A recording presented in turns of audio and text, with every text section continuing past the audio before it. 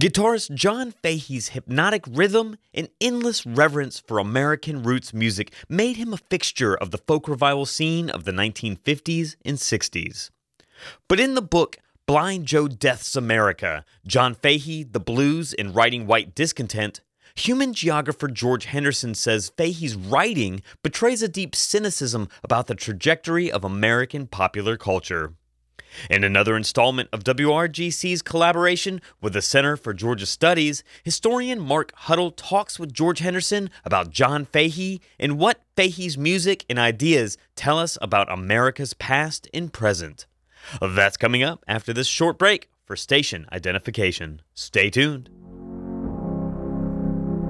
You're listening to WRGC 88.3 FM, a broadcast service of Georgia College, Georgia's public liberal arts university.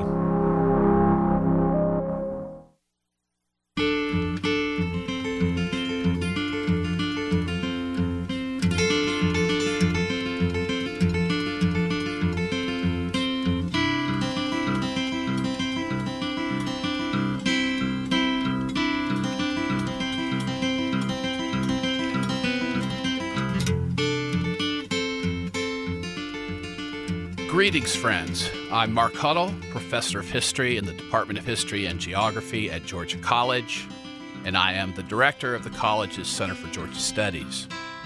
This is the latest offering in our ongoing collaboration with WRGC 88.3, Milledgeville's National Public Radio affiliate, and it is good to be with you.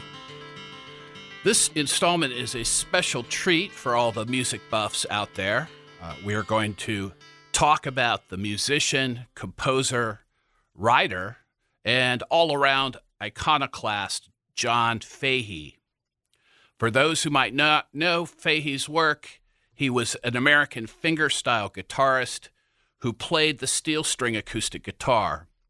In his compositions, he drew from folk and blues traditions, 20th century classical music, Portuguese and Brazilian musical traditions, and North Indian ragas. Fahey was a self-taught musician and, for the most part, a solo performer. He described his style of playing and composition as American primitive guitar. At the end of his career, he stepped into the avant-garde, earning a new generation of fans with important experiments in ambient and noise music. In 2003, 2 years after Fahey's death, Rolling Stone magazine ranked him 35th on the magazine's list of 100 greatest guitarists of all time. By any measure, John Fahey was a formidable player. But as we'll hear about today, he was also a fairly prolific writer with a sprawling and eclectic range of interests and topics. John Fahey graduated with a degree in philosophy from American University in Washington, D.C. in 1963. He was a professionally trained folklorist whose master's thesis on blues legend Charlie Patton was published as a book in 1970. He spilled gallons of ink writing liner notes for record albums, reissues of old blues and country records, and especially for his own recordings where he used the notes to critique and poke fun at his audience, the record industry, the folk and blues revival that made him famous, and especially himself. Now, I'm sure this all sounds relatively normal, if that is the right word, but Fahey was a notoriously cantankerous person. His writing was challenging, to say the least. In style and structure, he often blurred the line between nonfiction and fiction. He would borrow stylistically from other writers, but then allow his prose to drift into experimental terrain. He was variously hilarious and insightful, and just as often insulting, aggravating, and offensive. So many of John Fahey's recordings were the very definition of sublime, but many of his writings were outright provocations. How do we understand that contradiction? What does that teach us about Fahey and the making of art in the second half of the 20th century? Our guest today is the perfect person to help us crack the Fahey code. Dr. George Henderson is a professor of human geography at the University of Minnesota. His new book, published by the University of North Carolina Press, is entitled Blind Joe Death's America, John Fahey, the Blues, and Writing White Discontent. It is a fascinating and challenging work of cultural analysis that, for the first time, I think, privileges John Fahey's prose. It places Fahey in the Cold War milieu of post-war America during the period of racial segregation, suburbanization, corporatization, and mass consumption, and the cultural shifts taking place as a new generation struggled to define itself. Dr. Henderson helps us to understand the context of Fahey's writing and Fahey himself, but he also very smartly deploys Fahey's writing in ways that illuminate the cultural history of the period. As such, it is a valuable addition to the literature on the 1950s and 1960s American culture. George Henderson, thank you so much for speaking with us. Thanks very much, Mark. I'm very happy to be here. Well, let's start with a genesis story, shall we? How did this project come about? What sparked your interest, not just in John Fahey, but in his writing? Well, the origin of this particular book is rather distant from the book itself.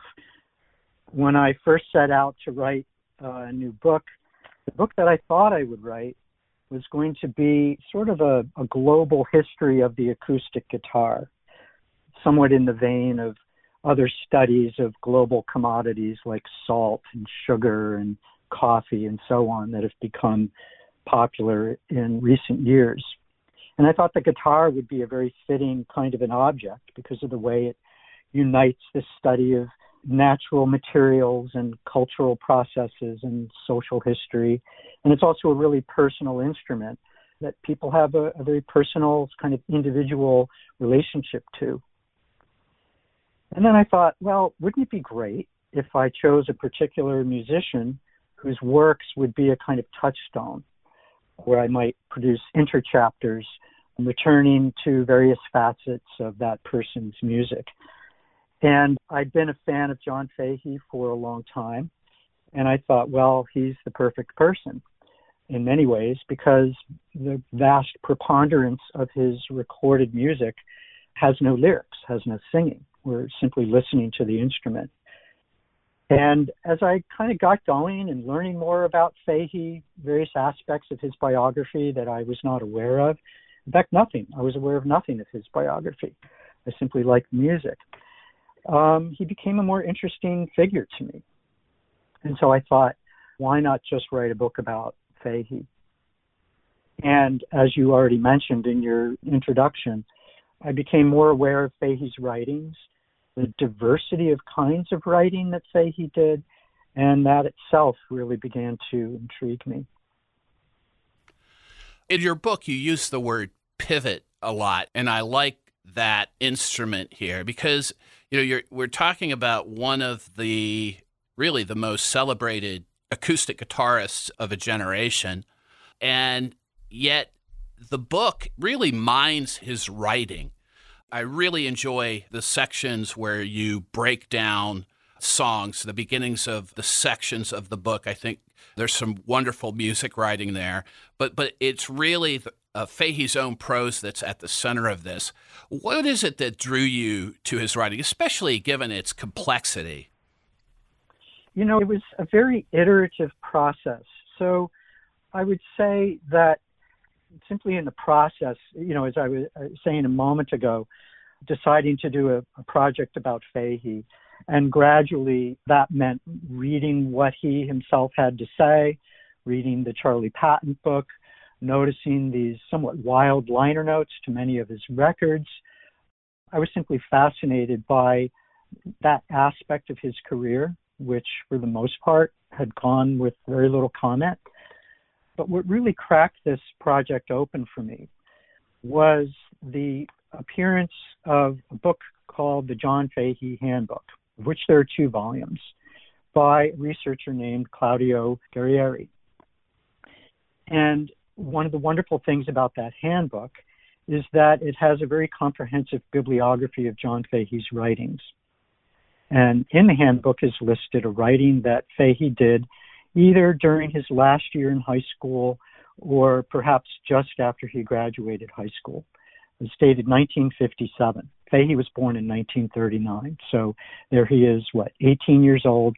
There's a piece of writing available from John Fahey as a teenager. And I thought, I've got to get my hands on this. And Claudio very generously made a copy of it available to me. And this would have been the essay, My Dear Old Alma Mater, is that correct? Yeah, that's correct. And so, reading that piece, it really sort of smacks of teenage angst, of senioritis, as I think I say in my book. But it really led to the more basic question: how does an 18-year-old male in 1957 come to write something at all? What is that story? What is the story of making writers in post-war America? And that turned out to be, at least I think, a very generative question to ask, because as it turns out, Fahey came of age in school during a period of great reevaluation in the teaching of writing. And I think this leads to one of the interesting insights that I hadn't really thought of about the 1950s. We think of the 1950s perhaps as a period of cultural repression, a great emphasis on the American dream, which inculcates certain norms and certain desires that perhaps constrain people in a certain kind of reading. Then it enables them to become the highly individualized people that they might want to be. Well, the history of the teaching of writing tells a different kind of story, because one of the values in the teaching of writing was the teaching of creative writing, as opposed to just, say, the teaching of utilitarian writing, the writing of business letters, the learning of grammar, and these sorts of things. It turns out there was a lot of discussion among teachers of the time that what they wanted to do was to address the sort of anxieties that had emerged after the war and with the rise of the Cold War. So the question of how can we get these young people to acknowledge their feelings, to acknowledge their emotions, to come to identify with them to some degree so that they can get past the trauma of the era. And it seemed to me that Fahey's essay, My Dear Old Alma Mater, was speaking directly to that new sort of push toward creative writing. So it's a conjecture, but my conjecture is that the way Fahey became a writer was that he was becoming a writer, like many of us do become when we're in grade school and high school. We're encouraged to write creatively, express feelings, express emotions, and so on.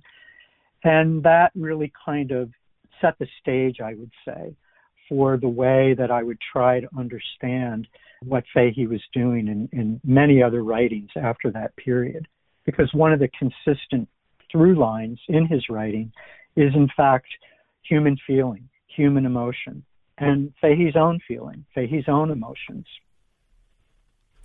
What's interesting to me about My Dear Old Alma Mater, the sections that you share in the book, is that it sounds as if it could have been lifted from J.D. Salinger.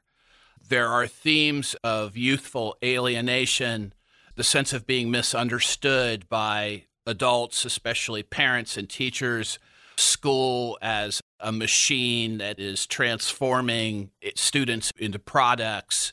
There is a relentlessness to the angst that he is expressing. But as you note, he's, in a sense, being encouraged to express those emotions, that the pedagogy, in effect, encourages it. When we look at the cultural histories of the 1950s, youth and alienation are buzzwords that pop up again and again and again. But you see perhaps a causal effect in the sense that there was a certain encouragement for young people to actually express those ideas in this period? As you're pointing out, there's something happening in the culture more broadly, right? We've got Salinger's Catcher in the Rye. We've got films like Black War Jungle that are acknowledging, a kind of youth in revolt or youth sort of alienated from the broader society.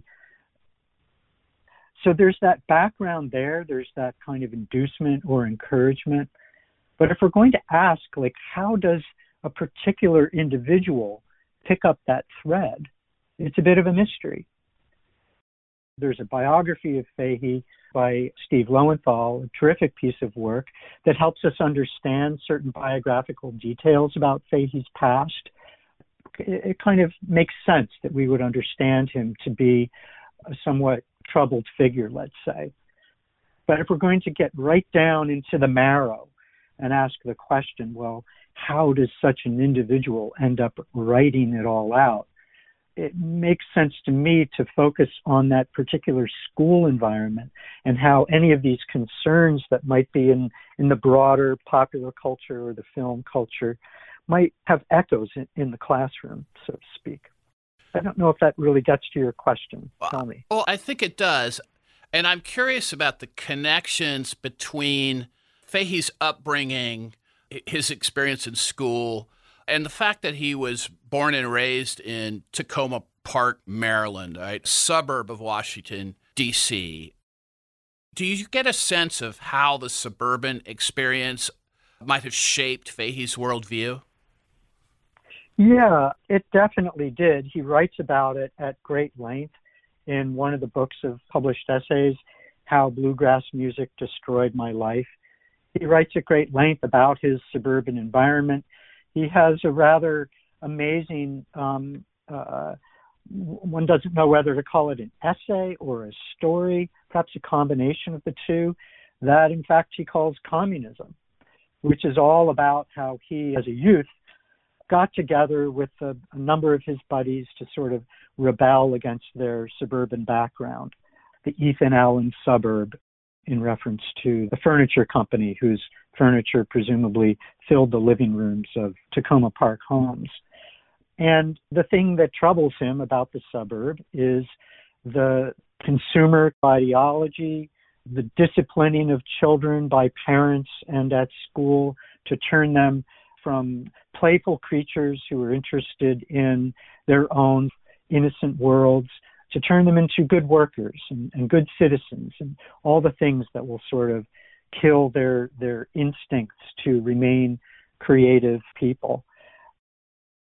And that's a lot of what he has to say about the suburbs.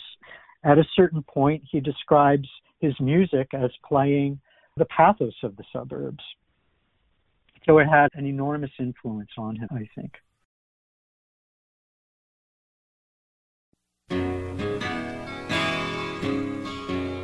You're listening to a conversation between Mark Huddle and George Henderson about the book Blind Joe Death's America, John Fahey, the Blues, and Writing White Discontent. George Henderson is a professor of human geography at the University of Minnesota. Mark Huddle is the director of the Center for Georgia Studies at Georgia College. This conversation is the sixth collaboration between WRGC 88.3 FM and the Center for Georgia Studies to present compelling conversations about history and life in the American South. Stay tuned. We'll be right back with more conversation about John Fahey and the American mid-century folk revival.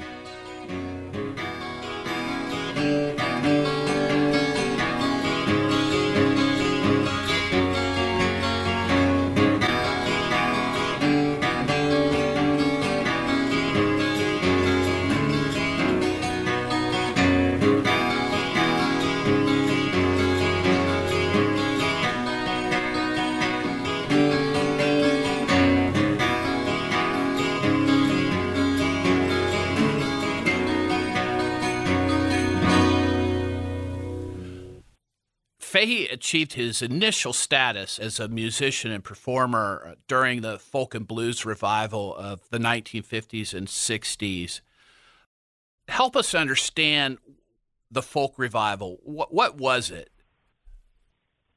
Well, there are different ways to answer that question, I suppose. The folk revival was something that emerged in the 50s and 60s in an environment of mass industrialization, mass culture, mass consumerism. It was an attempt to see if older musics arising in different regions of the country might be appreciated, because there might be a set of values there that have been lost and ought to be brought to light and enjoyed for their own sake, or music could be enjoyed for its own sake, but also for its association with some sense of a world that had been lost unwittingly. And you have major figures like John Lomax, Alan Lomax, the Seeger family, who were instrumental in making the country aware of these older musics, and not just older musics, but also music that was in fact still being played. It was also a period when Depression era, pre-war, as we say, pre-war musicians were being, quote-unquote, rediscovered. Mississippi John Hurt, Booker White, Skip James. These became major events in the context of the folk revival, that there might be musicians who had recorded music and whose music was made popular during the folk revival, that they might actually still be alive, and they might be brought back onto the stage, perhaps even recording new music. And Fahey's career was very much of that moment. Growing up in Tacoma Park, Maryland, he and his family had access to a country music park called New River Ranch, where some of these musics, not so much African-American blues or African-American country blues, but more rural white music was popular. And I'm committing a faux pas there right away in segregating white music from African-American music, because historically there was a great deal of overlap in the repertoires. So I don't want to give a wrong impression. But certainly, New River as a space was a segregated space, though. So I think that at least in historical context, you would have been on sound footing there. Yeah, I think that's right. So Fahey's sort of early attraction to rural music, or the music of the folk revival, was music mostly played by white musicians, as evidenced at New River Ranch, to which his parents took him on weekends. He was 12, 13, 14 years old. And so his musical tastes were beginning to be formed around that aesthetic. And then, as fate would have it, Fahey had access to a small group of record collectors who were keenly interested in this same music and whose interest extended to African-American country blues. And it wasn't long before Fahey got exposure to that music. You know, the story goes, and here I want to say that some of Fahey's telling is perhaps performative. He describes the first time listening to a Blind Willie Johnson record that it just blew him away, literally knocked him off his feet. So that was an introduction to the African-American musical tradition that he became ever more attracted to. And the key person eventually became the music of Charlie Patton.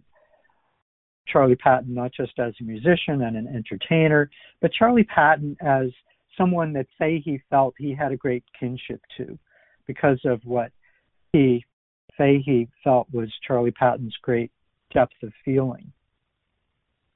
So I think a line can be drawn from Fahey's interest in the folk revival, in country blues, in what he was learning about Charlie Patton and why he was attracted to the music of Charlie Patton, and Charlie Patton as a historical figure from the Delta, back to this interest in the identification of feeling, of emotion, and wanting to really kind of justify feeling, justify emotion.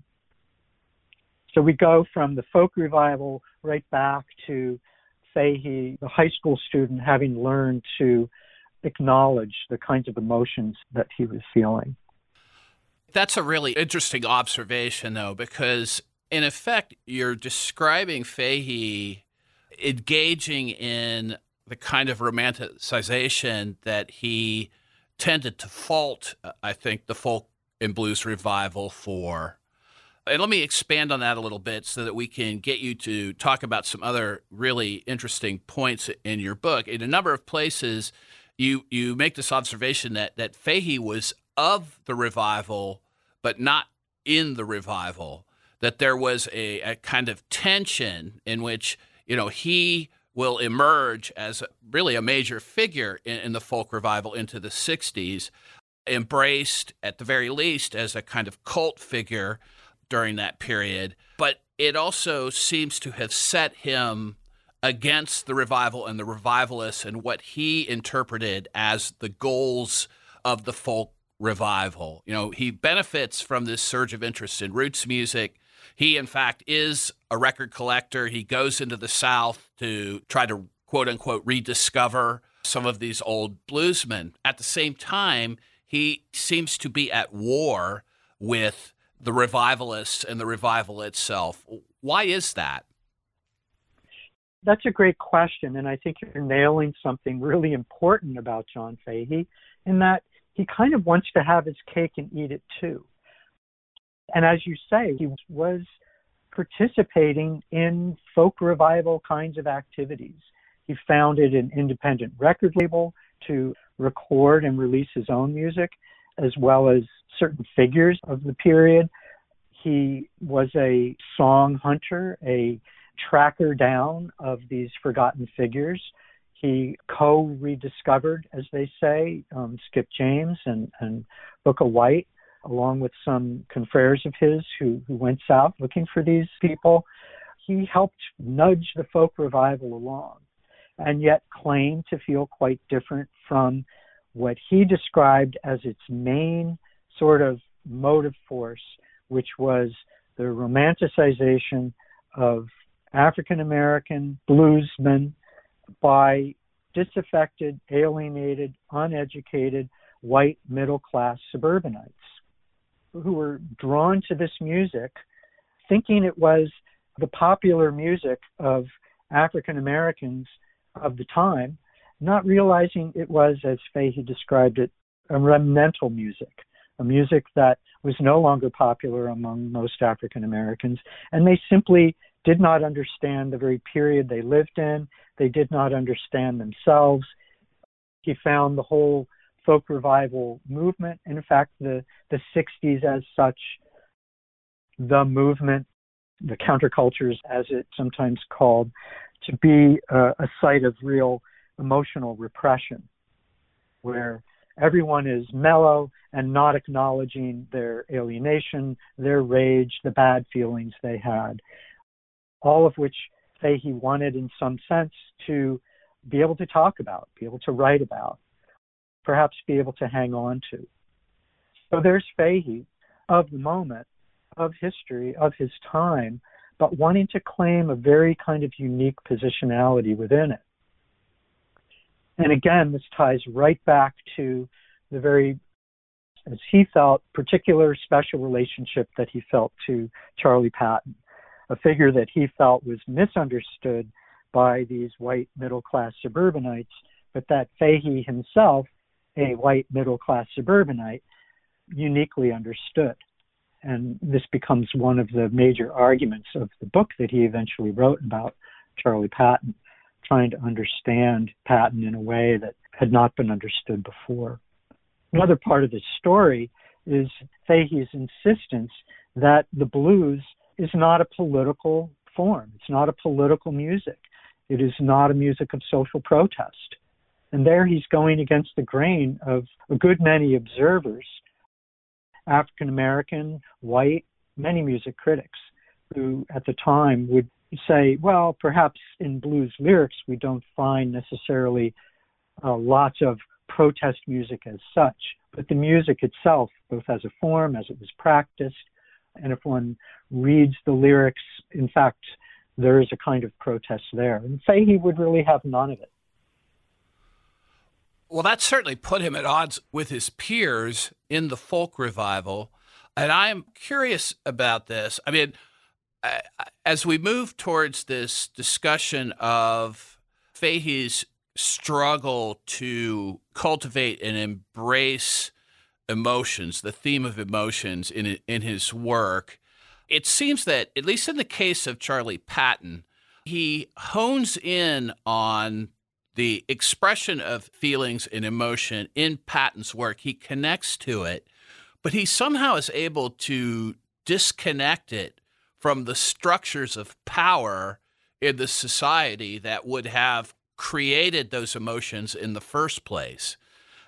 It's a theme in different instances that he seems to come back to in his writing over and over again throughout the rest of his life. It's almost a willful refusal to engage power. Do you see that, or is there a way that we can understand that impulse in his work? Well, the way that I see it is that he has a hard time, for reasons I'm not sure I myself understand well. He has a hard time connecting the dots. He's certainly aware of these structures of power. He's aware of racism. He's aware of the civil rights movement and why it emerged and what its goals were. And he had ultimately some sympathy for that. He was not a marcher in civil rights protests per se, but here and there in his writing, he acknowledges the desirability of the civil rights movement, in particular after the assassination of Martin Luther King. So the problem here is the reticence, willful or based to some degree on some sort of naivete, to connect these things. He goes so far as to conjecture that Charlie Patton, his world was so limited, he traveled so little, and was not enough well-educated to really understand these structures of power such that his music would actually develop into a critique of it. So I'm saying that Fahey is aware of these structures of power, but insists on Patton's music in particular as not being a political music. He insists that Patton is an entertainer capable of representing and generating great depth of feeling, both his own and feeling on the part of his listeners. Now, it seems to me that this is a great projection of Fahey's own anxieties about the political moment, how to connect with it, and let me take a moment to describe what this moment was about, at least insofar as I understand it. So if we read about the 1960s, quote unquote, in the ways that we understand what we're talking about when we say the 60s, both at the time, but also now, the idea is that there were sort of two great sort of cultural social streams, let's say. One is what we could call the New Left, the sort of organized political activity to alter the structures of power in society around race, around class, and so forth. So sort of direct political involvement. The other great stream is this idea of personal liberation, individual emancipation, self-realization, self-fulfillment. And these things are to some degree running in parallel, but to some degree they're also intersecting. Depends on what we're reading, who we're paying attention to, and so on. And Fahey is writing primarily from the side of emotion, self-realization, the acknowledgement of the ways that one as an individual might be alienated in society. But he does this in such a way to keep looking across at this other stream of organized political activity. I think it interests him, but it doesn't interest him enough to jump over to it and figure out how he himself might be involved.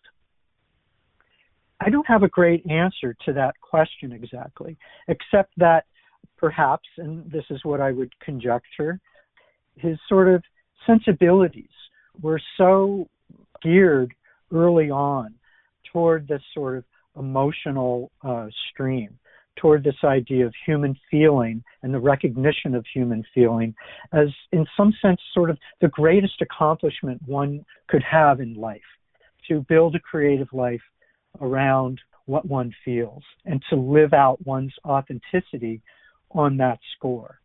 This obviously was a hugely attractive idea to him. And it's a through line, basically, in all his work. Now, one could also go the route of acknowledging that Tacoma Park, Maryland, also is a sort of, it's a mid-Atlantic state with certain strains of, let's say, a deep awareness of Southern history and Southern culture. Perhaps one could go so far as to say that Fahey participated in this interpretation of the Civil War that goes by the phrase, the noble cause. So in the noble cause interpretation, yes, the South was ultimately wrong, but the cause was noble. They fought for what they believed in and did so honorably and honestly.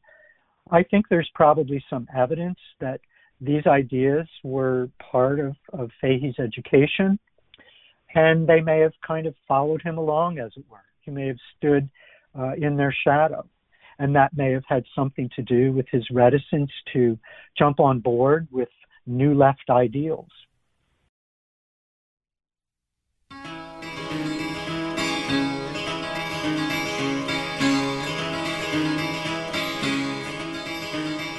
You're listening to a conversation between Mark Huddle and George Henderson about the book Blind Joe Death's America, John Fahey, the Blues, and Writing White Discontent. George Henderson is a professor of human geography at the University of Minnesota. Mark Huddle is the director of the Center for Georgia Studies at Georgia College. This conversation is the sixth collaboration between WRGC 88.3 FM and the Center for Georgia Studies to present compelling conversations about history and life in the American South.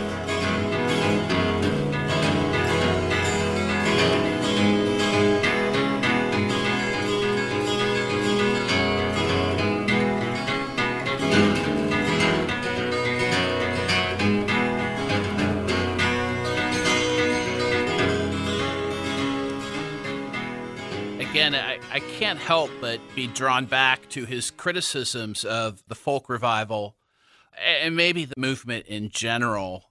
But then looking at his interpretation of Charlie Patton's life and work, specifically the ways in which he strips Charlie Patton of agency, that he is this completely isolated figure, which runs counter to what the bluesmen were all about, which was always being on the move, always rambling in a part of the world that was in a lot of ways static.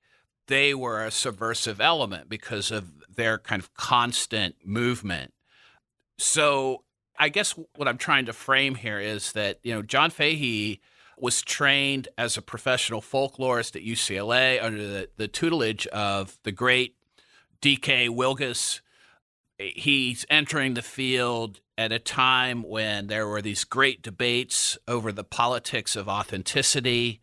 Certainly, having read his Charlie Patton book, he was, I think, a talented student that was at least able to communicate the lessons that he had learned in the field of professional folklore. And yet the conclusions that he draws are rooted less in the material realities of what the Mississippi Delta was like and more about the emotions that are dredged up by the body of work itself. So I almost see his interpretation of Patton, in a sense, illustrates both his disagreement with the folk revival and his embrace of it. Is there any way that we can reconcile this really strange tension? Because so much of his rhetoric is so aggressive and confrontational, and yet at the same time, he's doing so many of the things that he accuses his critics of. There's a phrase I use in the book that John Fahey tells a political story in spite of himself.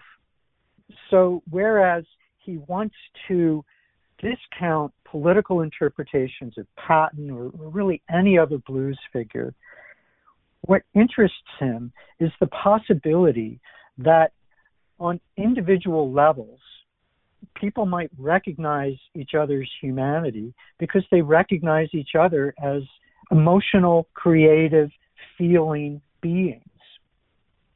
And it seems to me that he is interested in the making of a kind of society where it would be possible for people to directly communicate on that level.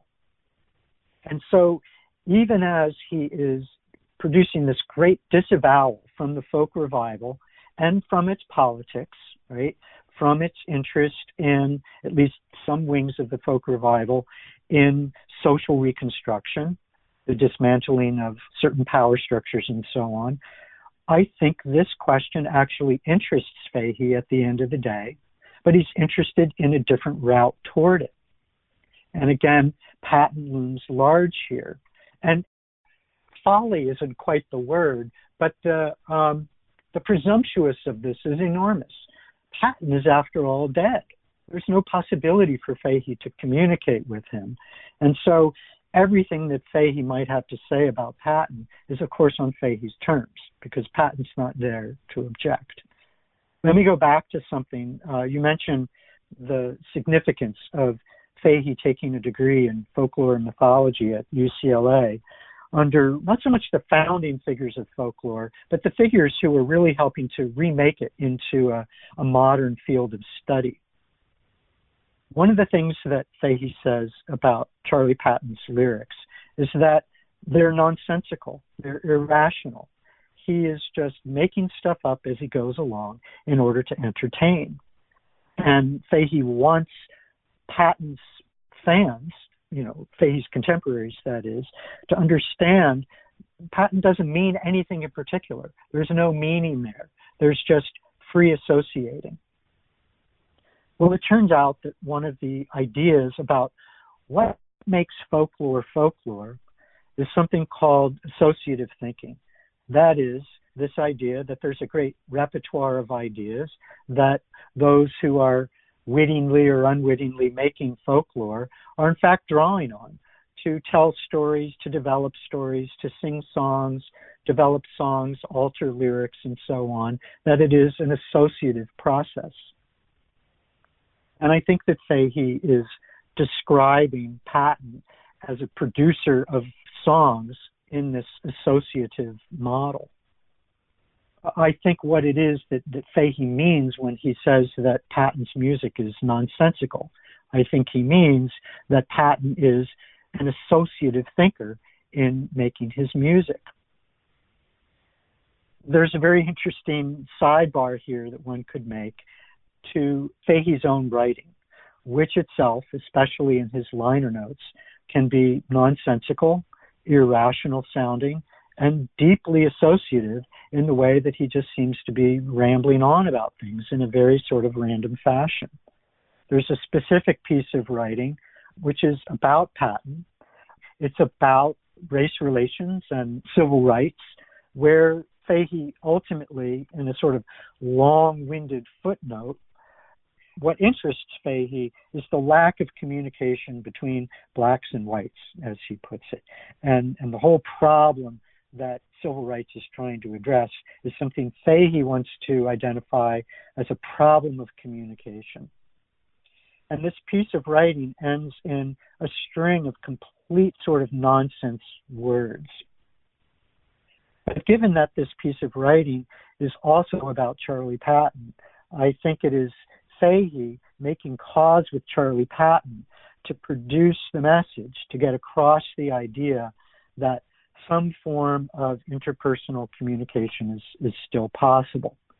So I return to the idea that for Fahey, politics is about feeling, it's about communication, it's about getting rid of the shackles of emotional repression so that people can speak honestly to each other. The irony is that Fahey cannot, of course, speak to Patton because Patton is dead, but he can develop a kind of rapport, he thinks, with Patton, which will be a kind of message that Fahey wants to convey to people of his time in the 60s and 70s. So that's kind of how I read what Fahey is up to, being political in spite of his insistence to the contrary. I think it's also important to point out that Fahey softened his stance near the end of his life when it comes to characterizing Patton. In his master's thesis, which became the book, Charlie Patton, he describes Patton as maybe not even intelligent enough to have understood his economic circumstances, not his personal economic circumstances, but the whole sort of political economy of the Delta. By the late 90s, Fahey had come around and had ceded ground to his critics, to Fahey's critics, David Evans, another musicologist, being one, basically saying to Fahey, come on, you know Patton's a smart guy, and surely you don't believe that he was as ignorant as you claim that he was. And so Fahey, in fact, in a late piece of writing produced shortly before he died, acknowledges that he was wrong. But the interesting thing is he doubles down on this idea of Patton as primarily a figure we should understand as a deeply emotional, deeply emotive individual. And at the end of the day, this is what interests Fahey.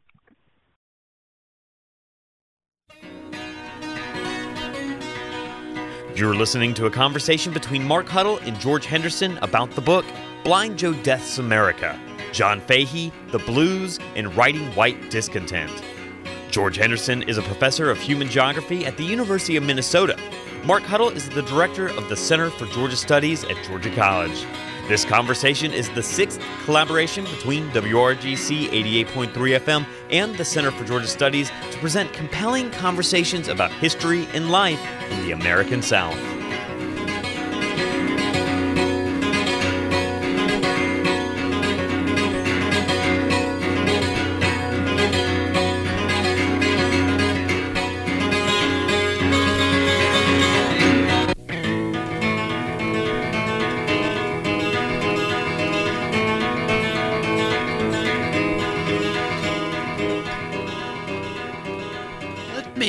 Shift gears here a little bit.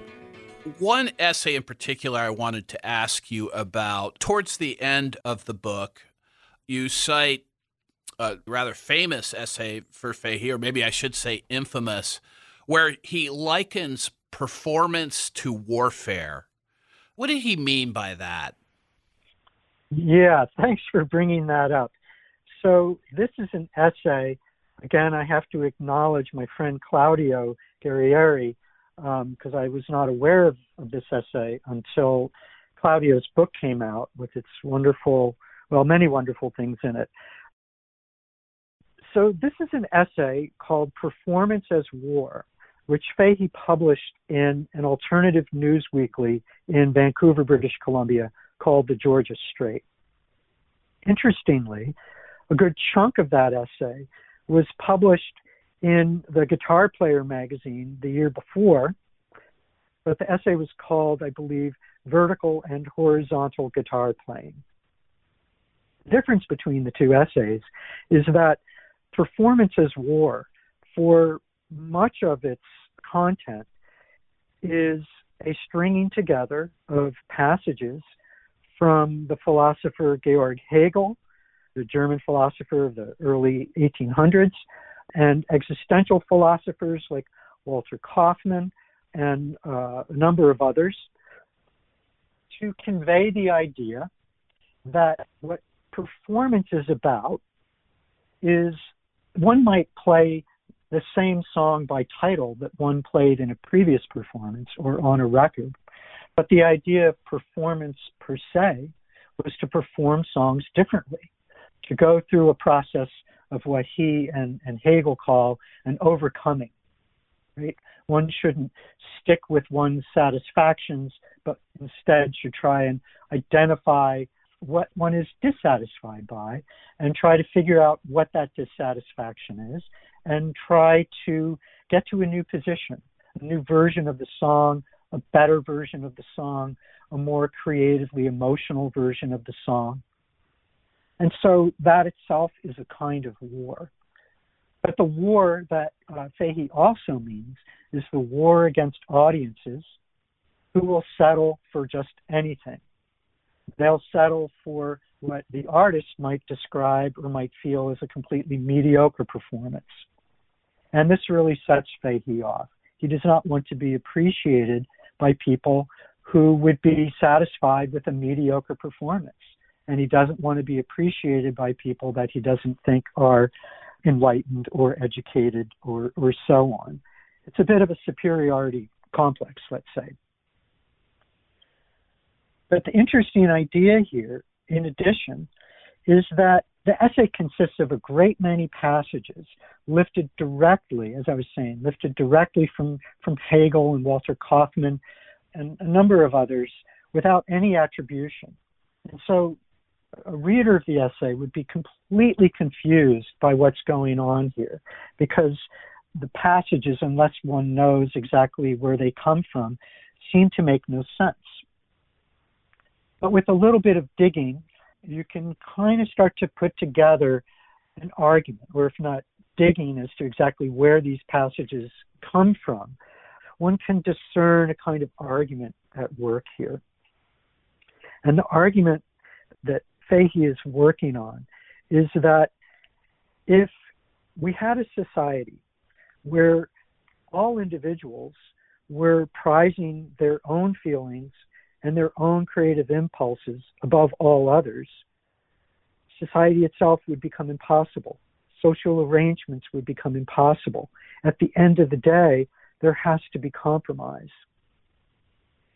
And so there he is with this realization that at the end of the day, he cannot simply be the great artist whose own feelings matter above all else's if he wants to be in society. He has to make compromises. And he reaches a kind of impasse. He doesn't really know what to do. And he just sort of says, well, at the end of the day, all will be well. We'll get along. We'll just sort of deal. He has no great answers. So that's that piece. And let me string this out a little bit to return to some of your questioning. It seems to me to be the case that the feelings of ambivalence, of ennui, perhaps of boredom, lack of certainty about what to feel, how one should feel, is kind of self-perpetuating. There's not a great need on Fahey's part to come to a feeling of certainty about life, about direction, and so on. It's enough to simply identify that one feels uncertain, one feels a little lost, one feels a little ambivalent. To do that work is to achieve the kind of recognition of emotion and feeling that set Fahey out on this path to begin with.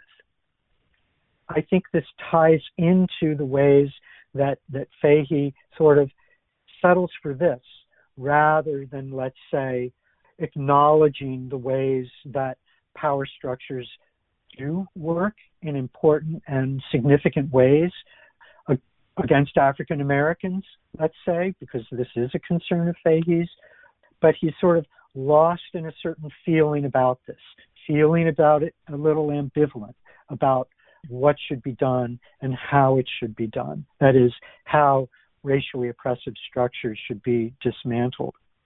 And so there he is, sitting with his feelings of uncertainty, but in such a way that he feels the culture doesn't need him to resolve those feelings, because it is those feelings that are okay to have.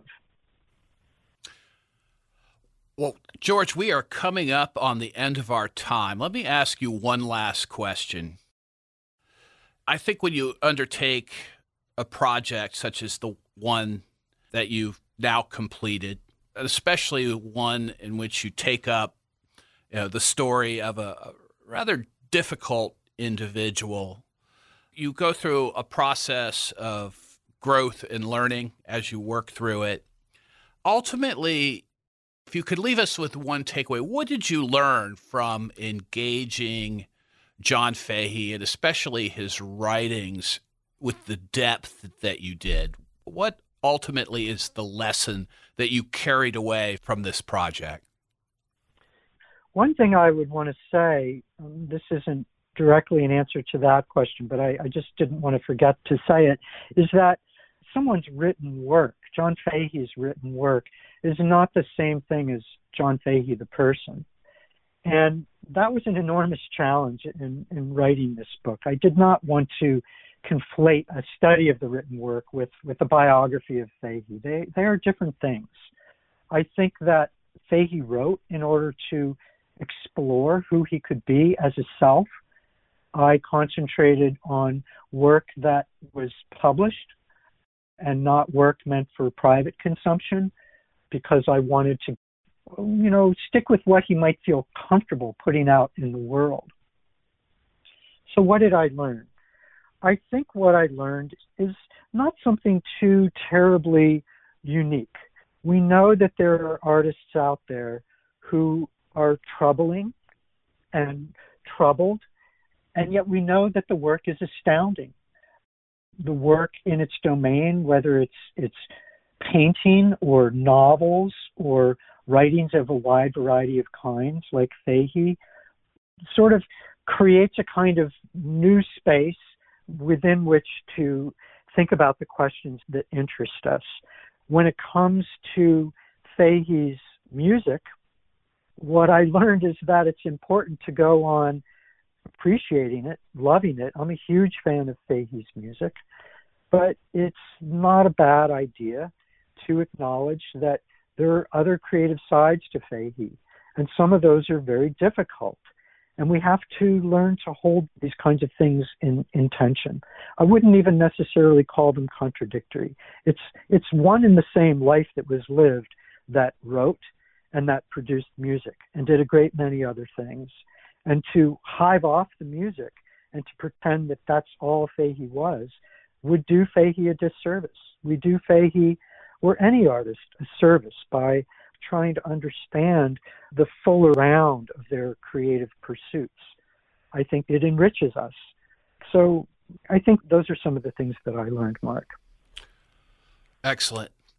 Well, George, thank you so much for taking the time to speak with us. And again, many congratulations on your book. We wish you the very best with the project and the best of luck moving forward. Thanks, Mark. It's really been a pleasure.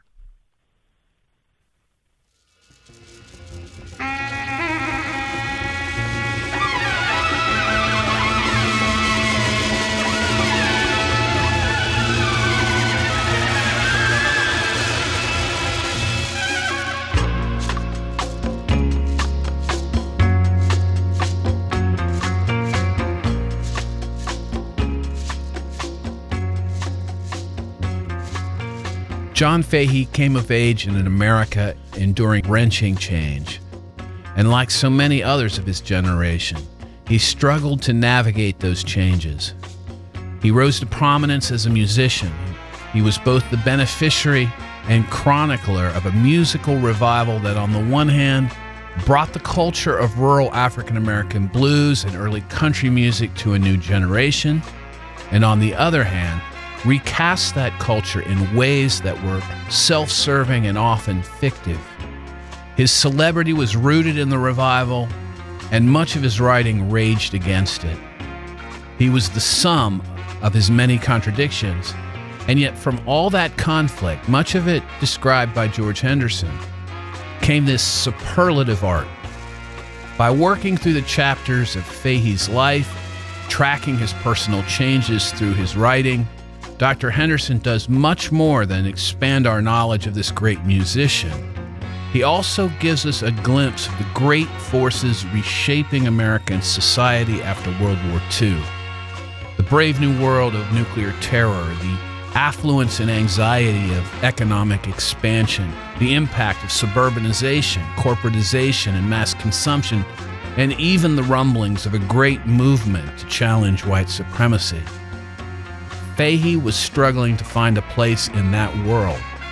He was a product of that world and he benefited from it, but he never stopped trying to maintain his own sense of being an outsider, To resist what he perceived as the homogenization of American culture, he carved out his own imagined America, Blind Joe Death's America. His music, which continues to inspire countless artists in our own time, reflects that endless searching and raging against the world and his struggle to find his place in it. George Henderson's book is called Blind Joe Death's America, John Fahey, the Blues, and Writing White Discontent. Thank you all for listening to this latest presentation. I'm Mark Huddle, and I'll see you next time.